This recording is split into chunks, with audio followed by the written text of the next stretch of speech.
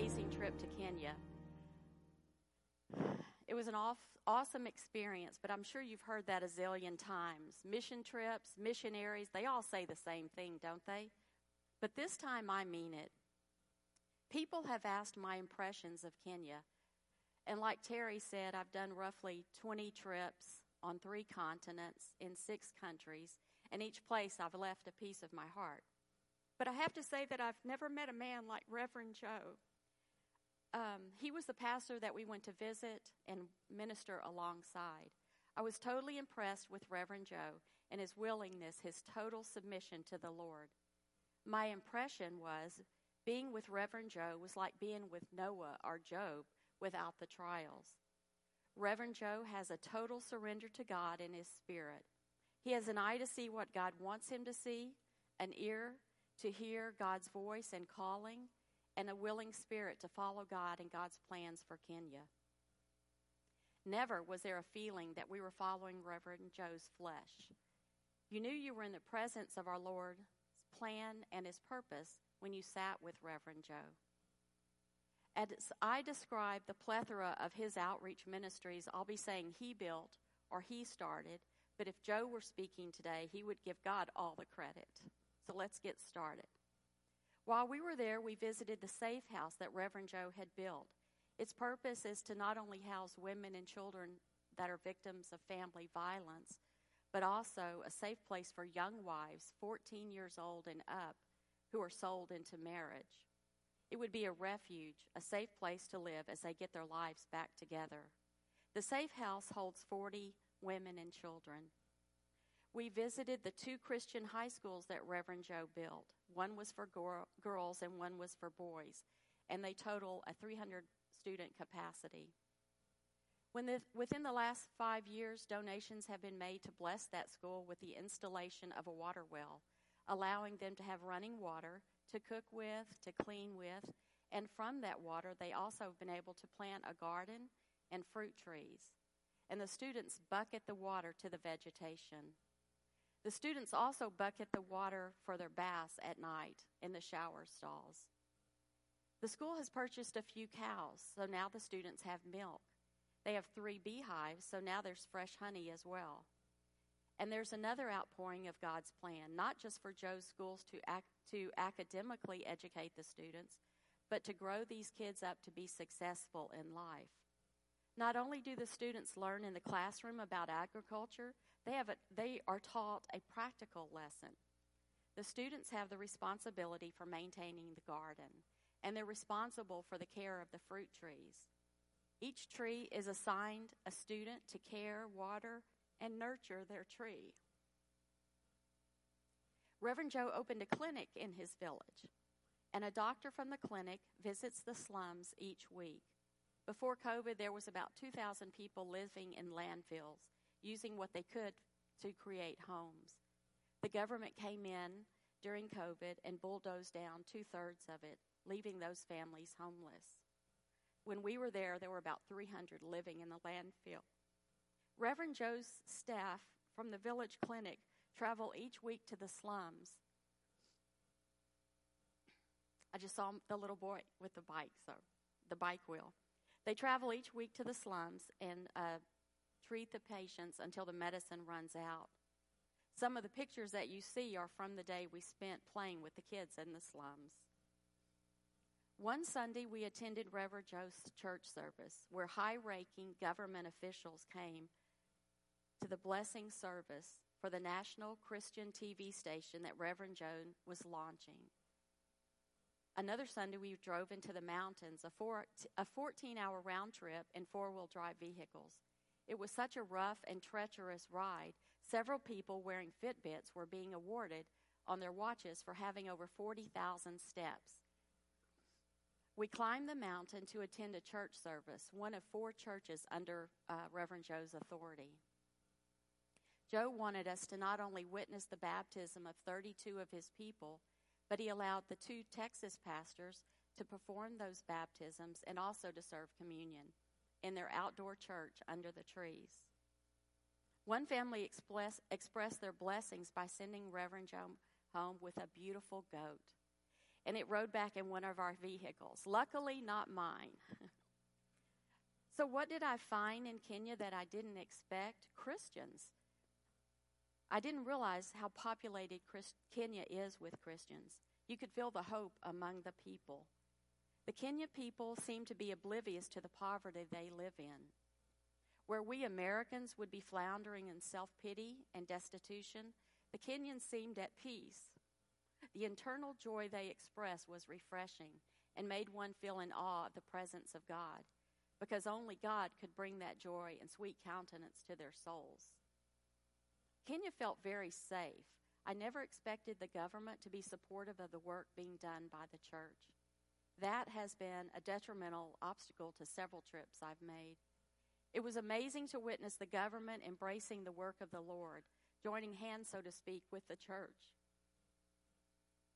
How was I changed by this trip? I'm not sure if I would use the word changed, because 23 years ago the Lord spoke to me, and in Kenya he reminded me of it. God put a thought in my heart just a few weeks ago. When the mind says no, but the heart says go. What a weird chant. I pondered it, I chewed on it, and I wondered. When the mind says no, but the heart says go. Is anybody else hearing that? It seems like most people shy away from ministry. They think it's for the godly, the holy ones. They feel as I did years ago. What do I possibly have to offer? I'm not a teacher, much less a preacher. I'm sure most of you are thinking, not me, I'm not equipped. Well, I'm here to comfort you. None of us are. None of us come that way. That is why we need God. Equipping you is what God does when he calls you. That is his responsibility, not ours. Take Reverend Joe as an example. As a young boy, his mother left the family, leaving others to raise him. Then around 12 years old, he left his village and set out to find his mom. That resulted in a 12-year-old living on the street of a busy city. I don't have to tell you what he did to make a living. Then he began to sniff glue, do drugs, to numb himself from the harsh reality of his life. A man from his village recognized him in the city one day and offered to take him back to the village. Reverend Joe agreed. He worked for the man. The man and others paid for Reverend Joe to get an education and then sent him to university, where he studied and became a pharmacist. Now fast forward to Joe working in a pharmacy. Outside the pharmacy, Joe would witness street kids hanging out looking for food. He began ministering to them. He would bring them bread and water and talk with them. He'd tell them his own story and talk about Christ to them. It was very heavy on Joe's heart to make a difference in these young lives, as others had done for him. Two evenings a week, Joe would minister on the streets to the homeless kids. Now fast forward to Joe feeling called into seminary. And after completing seminary, Reverend Joe was even more focused on the needs of his community and daily walking with Christ through it all. Take me as an example. For more than 23 years, I was a Houston police officer. Whatever could God do with that profession on a mission field? As I reflected on those thoughts, I was reminded of what God can do. How funny to think that God can't use whomever he chooses in the way he designs. But that is what how our flesh reacts, and it's what our mind says to us. When the mind says no, but the heart says go. Or some wonder why we go. Why don't we take care of our own? There's plenty of needs here. There's plenty to do in our own backyard. I'm here to tell you with love and grace of the Lord, listen closely, it's not our backyard. It's God's yard, and he has no fences. Yep, that's what I said. It's all God's, and he is asking for our help. Let me make sure you understand, in no way does God need our help. He created the world in its fullness in 7 days, with a cherry on top of all kinds of crazy animals and 2 hard-headed humans. But God desires fellowship. He wants your time and your love, not just for himself, but for you to share with others. His backyard is filled with love and opportunities to be with Him and to make His love known to others. Years ago, I had an amazing moment while visiting an orphanage in Nigeria. We were visiting in a classroom, and on the wall was a world map marked with countries that the students had been praying for. And one of those countries was Moldova. Who ever heard of Moldova? I've been there now probably 10 times to orphanages. It's the poorest country in Eastern Europe. Take serious note of that. These people that we go to serve are led by their Lord, our Lord. It's the same Lord to pray for others. These kiddos that we went to bless, they're busy praying daily for others in a foreign country. My first mission trip back in 1998 was with UM Army to Jasper, Texas. My small group of 5 high schoolers and I spent 3 whole days of our 6-day trip kneeling on the top of a house, tearing down 6 miserable layers of roof in the blazing hot Texas summer sun so that we could put a new roof on the house. The homeowner, our client, joined us each day as we stopped to have lunch in the shade of one of his trees. Back then, UM Army small groups teams picked a name for themselves, so we were sharing this trivia with the homeowner. He suggested that we call ourselves God's angels because that's what we were to him, angels. It still pierces my heart to this day. And here I am 23 years later, 23 years older, on top of a beautiful mountain in Kenya, having church in the shade of the trees with a nomadic tribe of Maasai warriors. And now they're asking if we are angels. They had never seen white people before. Guys, I'm about as fleshly as they come. I'm the wretch the song is about, and yet God uses me. And He will use you if you only submit yourself to His good and perfect will for your life. We all know that the word angel means messenger. The Bible tells us they serve God in many ways with many roles. Along with being God's messengers, angels are depicted as loyal servants, and they're known to intervene in human affairs as directed by God to guide us along the way of life. Think about that. When God uses us broken and tired humans, but us, His not-so-loyal servants, we are God's angels of service, bringing His love to those He sends us to. We don't have to be theologians or pastors. We don't have to know it all. We just have to be willing and stay beneath the wings of the one that does know all. We only have to stay close to God. He is our guide, the light unto our path. When the mind says no, but the heart says go. I'll always remember the dread, the nerves of my first foreign mission trip. Long before we ever left Houston, I realized my insufficiency. I thought, what the heck is a cop going to do on a medical mission in Eastern Europe? Then the trip director asked me to pray about doing the evangelism part of the trip for the orphans. When the mind says no, but the heart says go. Seriously, I have to tell you that I thought it was a better chance of me being a doctor than an evangelist on the trip. But God is so faithful to those He calls. He helped me to realize that I was only to be, as a dear friend says, Jesus with skin on. My only purpose was to be like the mule that carried Christ in on. My only role was to bring Christ to His children. No pressure. I didn't have to change their world. I only needed to bring Christ into their world through loving on them and sharing my Lord with them. God reminded me that He had prepped me through years of being a Sunday school teacher for children. He showed me that I didn't have to worry about a thing, that I only needed to show up, to submit to Him, and to carry His love to a lost and hurting world. Reverend Joe today is doing a mighty work in Kenya. The country has many, many Christians, but just like us, those Kenyans need to feel that they are not alone. They need to be reminded that the body of Christ reaches across the ocean and joins hands with them. Those living in poverty in America would be wealthy in Africa. The Kenyan churches need our financial support so that the hands and feet of Christ can be experienced through their ministries to their communities. The Kenyan people know about the love of Christ. They need to feel that love through his people, through their brothers and sisters in Christ around the world.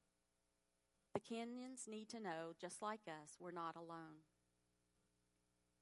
Christ is inviting you to be a part of his work, wherever Christ is leading you, whether it's in Kenya, prison ministry, women's shelters, teaching Sunday school, ushering, let me get a little ad in here for the church, or to your neighbor across the street.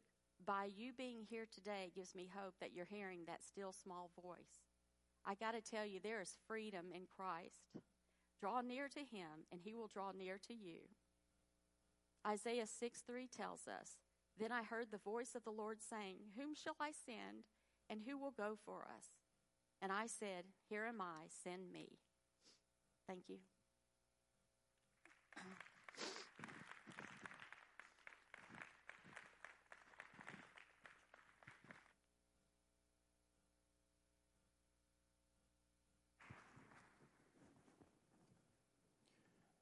Okay, somehow I'm supposed to follow that. Good luck, right? Matthew 4:19 says, "Follow me, and I will make you fishers of men." Jesus himself was a missionary. He didn't sit by passively. He didn't wait for those that needed something to come to him. He went to them. He didn't wait for those that are interested in his teaching to show up.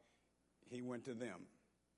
He went out to where they were sick, to where there was sorrow, to where there was hurting, to where there was sadness, and he expounded upon his message of joy, healing, and most importantly, of salvation.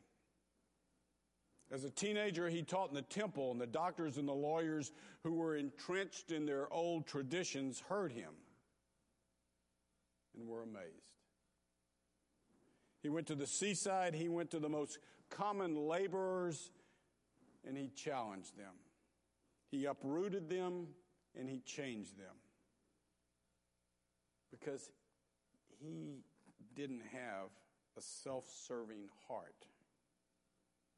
He wasn't secure or smug about his life. Yet those that were nailed him to the cross. Not only was Jesus a missionary, he pledged his followers to be missionaries also. So let me describe, as you heard Melanie, what a missionary heart looks like. A missionary heart cares more than some. It thinks to be wise. It risks more than some think to be safe. It dreams more than those that want to be practical. It expects more than those that think that are possible. You see, when God calls, there should be no regrets. We are called not to comfort. We are not called even to success. We are called to obedience. There is no real joy outside experiencing and serving Jesus. Jesus said in Matthew 16:25, "Whoever desires to save his life will lose it, but whoever loses his life for my sake will find it." You know, there are some that fear being separated from family and loved ones and friends. But you know, we can all be great encouragers and support those who are obedient to God's call, wherever that field may lead them. We should consider it an honor to know and support those who are willing to put their own goals for their life aside for what Jesus wants them to do. God never calls a person into his service, as Melanie said, without equipping them. And we've talked before about how we come up with excuse after excuse after excuse as to why we can't do what God's asking us to do. Or, as I have done more than once, just simply explaining to God, you've got the wrong number. Try somebody else. Ephesians 6, beginning in verse 6, says this: "Obey them not only to win their favor when their eye is on you, but like slaves of Christ, do the will of God from your heart. Serve wholeheartedly as if you were serving the Lord himself, not man.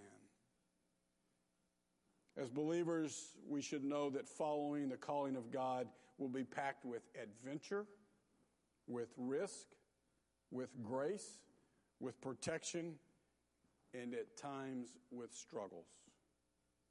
But through it all, Jesus walks with us. As we heard in that song this morning, the battle belongs to him. If you truly want to be stretched and to walk with Jesus, you simply only have to make one decision, and that's to be all in and committed to him. You must have the desire to have the intimate and deep relationship with Jesus. You must want to share the love of Christ with others.